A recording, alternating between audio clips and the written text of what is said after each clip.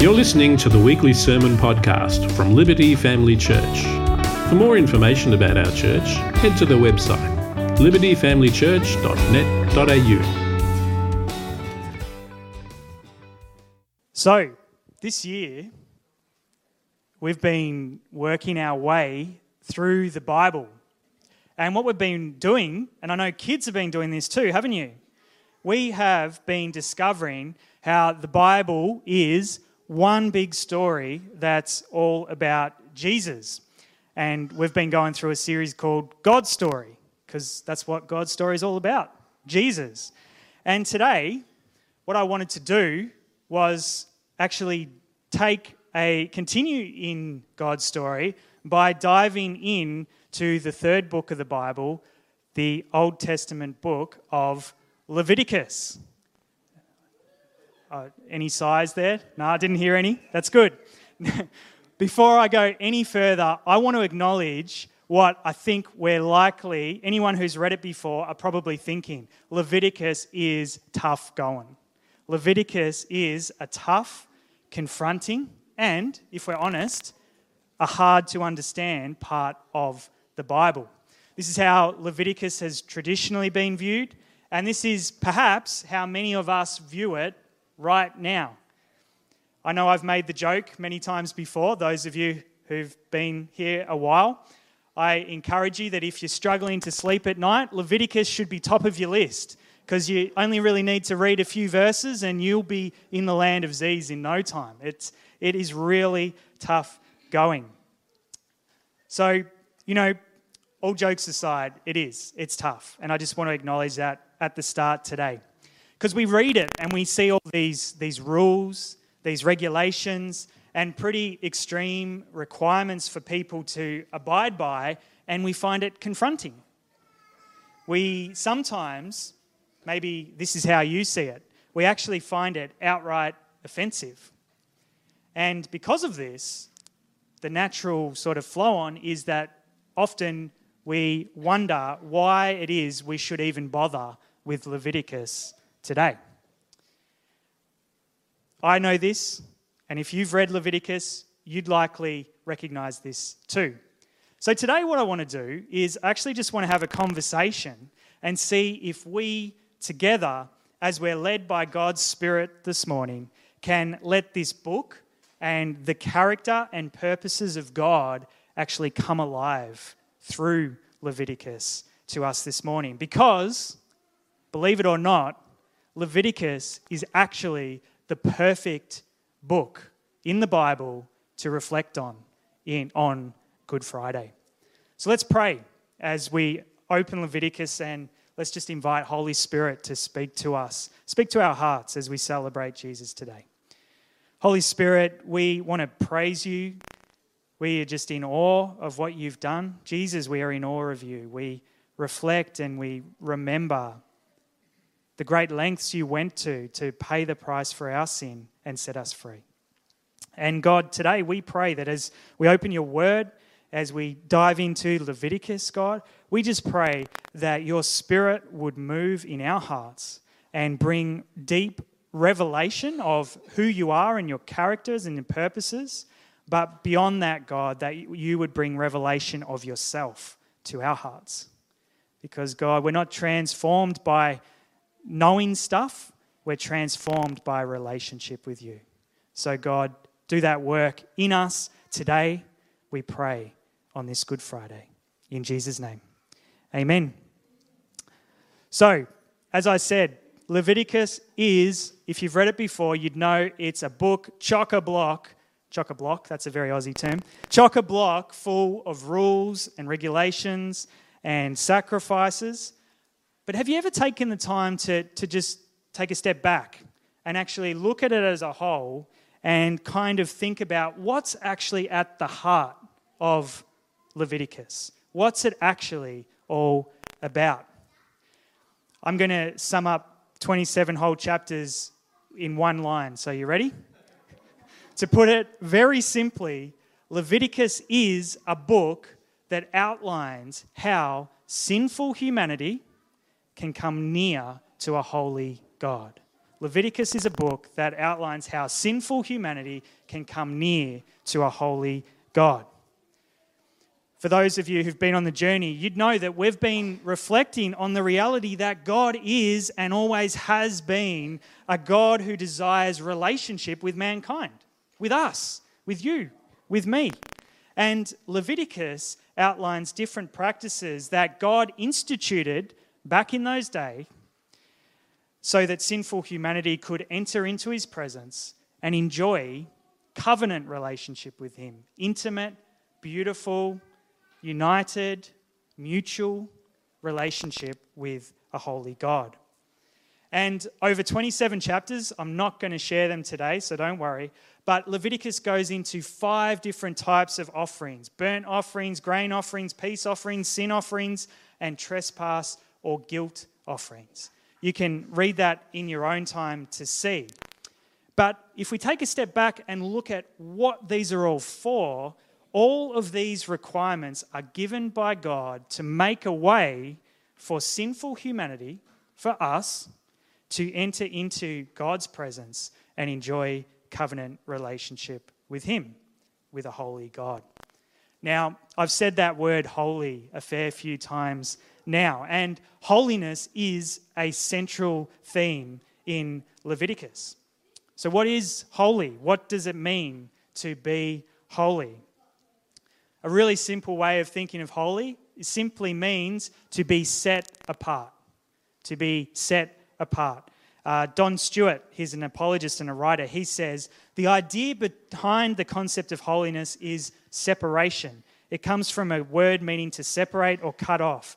God is separate or cut off from everything that is sinful and evil. He cannot tolerate sin. So God, at his very core of his character, he's perfect. He is holy. He is completely sinless. And he can't come close to anything that's impure. And that means God can't come close to any of us, any human being. Not even Moses. If you look here in Leviticus, not even Moses, God's chosen leader for Israel at the time, he wasn't perfect, but he was a good kind of guy. Even he could not be in God's presence. And if you read the very first words, the very first verse of Leviticus 1:1, it highlights this. It says, "The Lord called Moses and spoke to him from the tent of meeting," saying.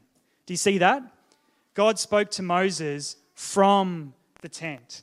God's holy presence resided in what they called this special place called a tabernacle, in this tent. But Moses couldn't even go into that place to be close to God because God was holy and Moses was not. So God related to Moses from the tent from a distance. There was separation there. Does that make sense? But there's more to this idea of holiness, and the Bible Project, which is a great resource if you're wanting to learn more about the Bible and God's story, they've created a video called Holiness, funnily enough, and they use this really powerful metaphor to not only kind of describe what holiness is, but also to explain why it is that sinful human beings can't come near to a holy God. So let's take a look at a part of their video now. You've probably heard the word holy before, or at least sang it in a church song once or twice. And for most people, this idea is really just connected to being a morally good person. So God is holy because he's morally perfect. Yeah, that is part of it. But in the Bible, the idea of holiness is even bigger and more rich. What it's really describing is how God is the creative force behind the whole universe. He's the one and only being with the power to make a world full of such beauty and life. And so all these abilities, they make God utterly unique, which is the meaning of the word holy. So a helpful way to think about God's holiness is by using the sun as a metaphor. The sun is unique, at least within our solar system, and it's really powerful. It's the source of all this beautiful life on our planet. And so you could say that the sun is holy. And you can actually take this metaphor even further in that the whole area around the sun is also holy. Yeah, because the closer you get to the sun, the more intense it gets. Yeah, exactly. So that very power and goodness that generates all this life is also dangerous. I mean, the sun, if you get too close, will annihilate you. And in the same way, there's this paradox at the heart of God's own holiness, because if you're impure, his presence is dangerous to you. And not because it's bad, but because it's so good. And so the first time we see this paradox of God's holiness, it's in the story of Moses and the burning bush. So God tells Moses to take off his sandals because he's standing on holy ground. And Moses covers his face in fear, and God says, hey, don't come any closer. It's intense. It's actually that intensity of God's holiness that's explored even more in the stories about Israel's temple, which was the main place where God's holy presence was located. And at the center of the temple was this room called the Most Holy Place, the hot spot of God's presence. And whether you're an Israelite living in the land around the temple or a priest working right in the temple, you're in proximity to God's holy presence, which is dangerous. Yeah, this is a problem. So how's it supposed to work? Well, in the Bible, the solution is that you need to become pure. So like being morally pure. Yeah, and that's easy enough to understand. But the Bible spends a lot of time talking about another kind of purity, being ritually pure, which is a state where you separate yourself from anything related to death, like touching things like diseased skin or dead bodies or even certain bodily fluids. All these make you impure. And becoming ritually impure isn't necessarily sinful. What's wrong is waltzing into God's presence when you're in an impure state. And so that's why God gave the Israelites very clear instructions for knowing when they were impure, steps to become pure, so that they could go into the temple again. So that's what the book of Leviticus is about. Right.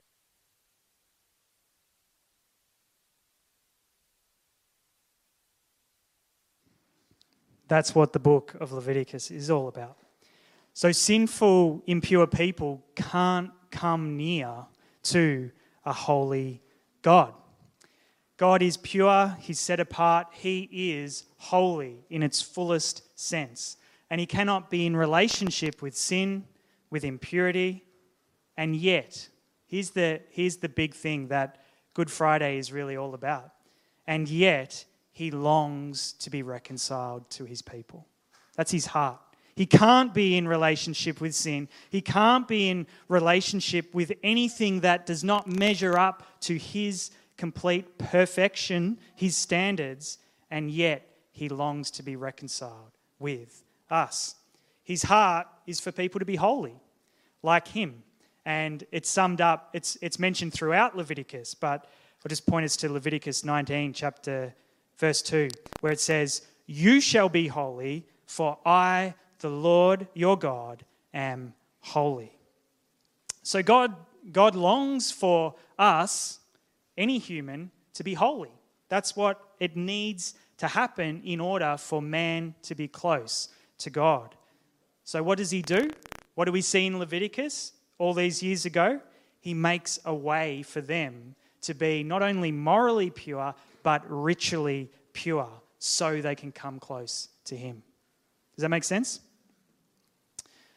You know, this is God's heart behind everything in Leviticus. All the rules and all the rituals and all the sacrifices that are just so foreign to our brains in our modern day society were given to the nation of Israel for their good.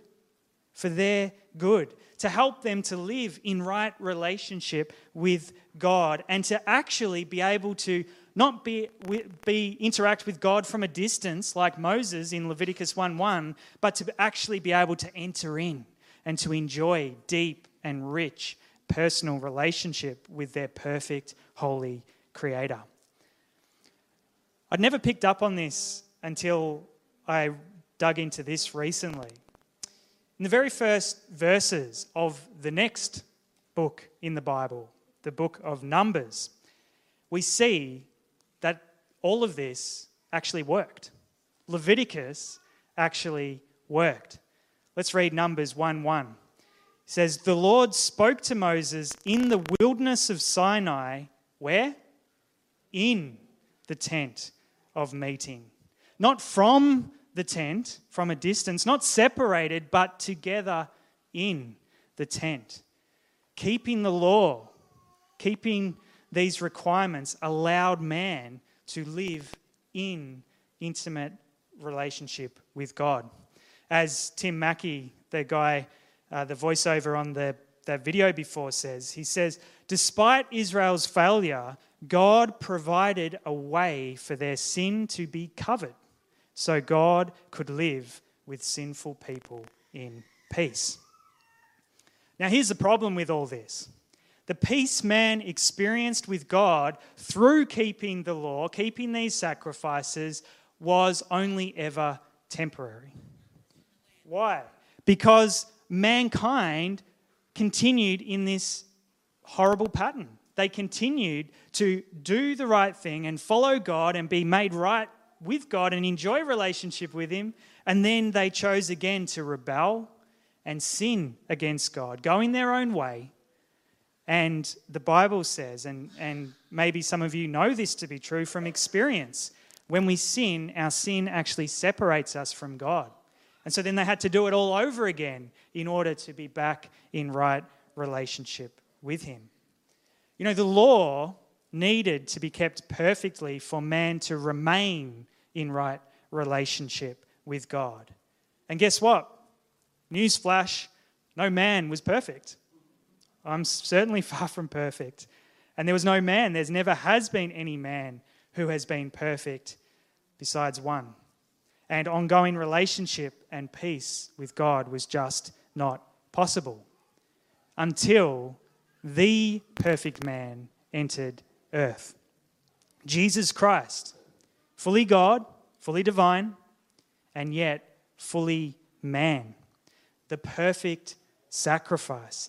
The Saviour who, when John the Baptist saw him, it's recorded in John chapter 1 verse 29, he rightly saw him, and as soon as he saw him, he said, I declare you to be the Lamb of God who takes away the sins of the world. Even in that moment, as his eyes locked on him, he saw him for who he really was, the Saviour. And what we celebrate each and every Easter is the remarkable reality that Jesus came to earth not to do away with the law and all its requirements, but actually to fulfill it, to finish it once and for all. And He did so perfectly. All the holy standards and rituals and requirements of the law that we see in Leviticus, Jesus kept perfectly. You know, Jesus lived the perfect, sinless life, and He fulfilled all those moral requirements. And this is at the heart of what we remember and reflect on each and every Good Friday, Jesus also fulfilled all the ceremonial laws once and for all when He died on the cross as the perfect sin offering, the perfect offering for mankind's sin. What man, we see this all through God's story, especially all these Old Testament chapters, the Torah, the first five chapters of the Bible, we see that what mankind could never do perfectly, Jesus came to earth and did perfectly for us. Jesus' sacrifice made the way possible for sinful humanity to enter in to God's own presence and enjoy covenant relationship with Him. Jesus' sacrifice on the cross made the option for people to be holy so they could come and dwell with the holy God forever. And here's the thing. You know, Jesus' sacrifice made the way for us to approach God really simple. Super simple. Unlike in the days long ago in Leviticus, which we can read about in the Bible, we don't need to go somewhere to do anything. Or we don't need to have priests. We don't have to go to a priest with something as an offering for our sin or to make us pure in God's sight like they did back then. We simply need to place our faith in Jesus and trust that he has paid in full the price for our sins once and for all. You know, the Apostle Paul describes Jesus as being the great high priest. In other words, he is the priest of all priests. He's the one that, unlike those who had to do these things over and over again to make us right and holy, Jesus did it once when he died on this cross for you and I to make us right with God. And this is how easy Jesus has made it. Jesus just invites us to take him at his word. Take him at his word when he says that his sin-defeating work is actually finished. Yeah? John 19:30, his last final words on the cross, he said, "It is finished. I've come, I have achieved what I set out to do. Sin is dealt with. I have fulfilled it. It is finished." Jesus' work on this cross dealt with sin once and for all. And Jesus' death opens up the way for any person, for you, for me. And maybe if you're here or you're with us watching online and you're wondering about faith, you've been seeking for spiritual truth, you're on a bit of a journey, seeing what is this life all about? Is there meaning? Is there anything greater than me? Can I tell you today, friends, this includes you. Jesus has made the way for you to find forgiveness for your sins and to be made right and reconciled into relationship with a holy and perfect God. The Apostle Paul in the New Testament book of Romans, chapter 3, 23 to 24, explains this really clearly. Paul writes, "For all have sinned and fall short of the glory of God, and are justified by his grace as a gift through the redemption that is in Christ Jesus." We've all sinned. We all fall short. None of us can just waltz into God's presence and be close to him. But Jesus, if we choose to place our faith in Jesus Christ, if we choose to open our hearts to receive him as the free gift that God sent to earth for our good, we can be justified and come into relationship with him. And the moment we do that, God sees us not for our sin, but God sees us as a son or a daughter of his, a holy person in his sight. Praise be to God. You know, this is what we remember and celebrate on Good Friday. Israel couldn't, we can't, but Jesus did. Jesus did.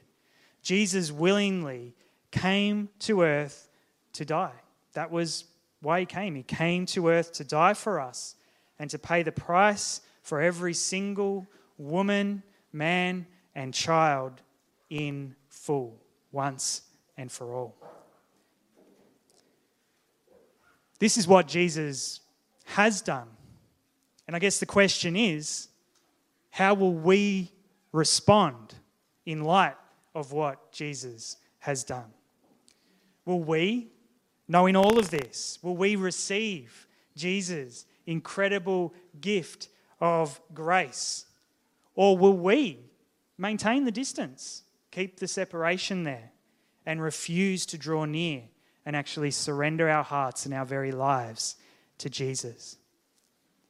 Friends, God has made the way. And Jesus is the way.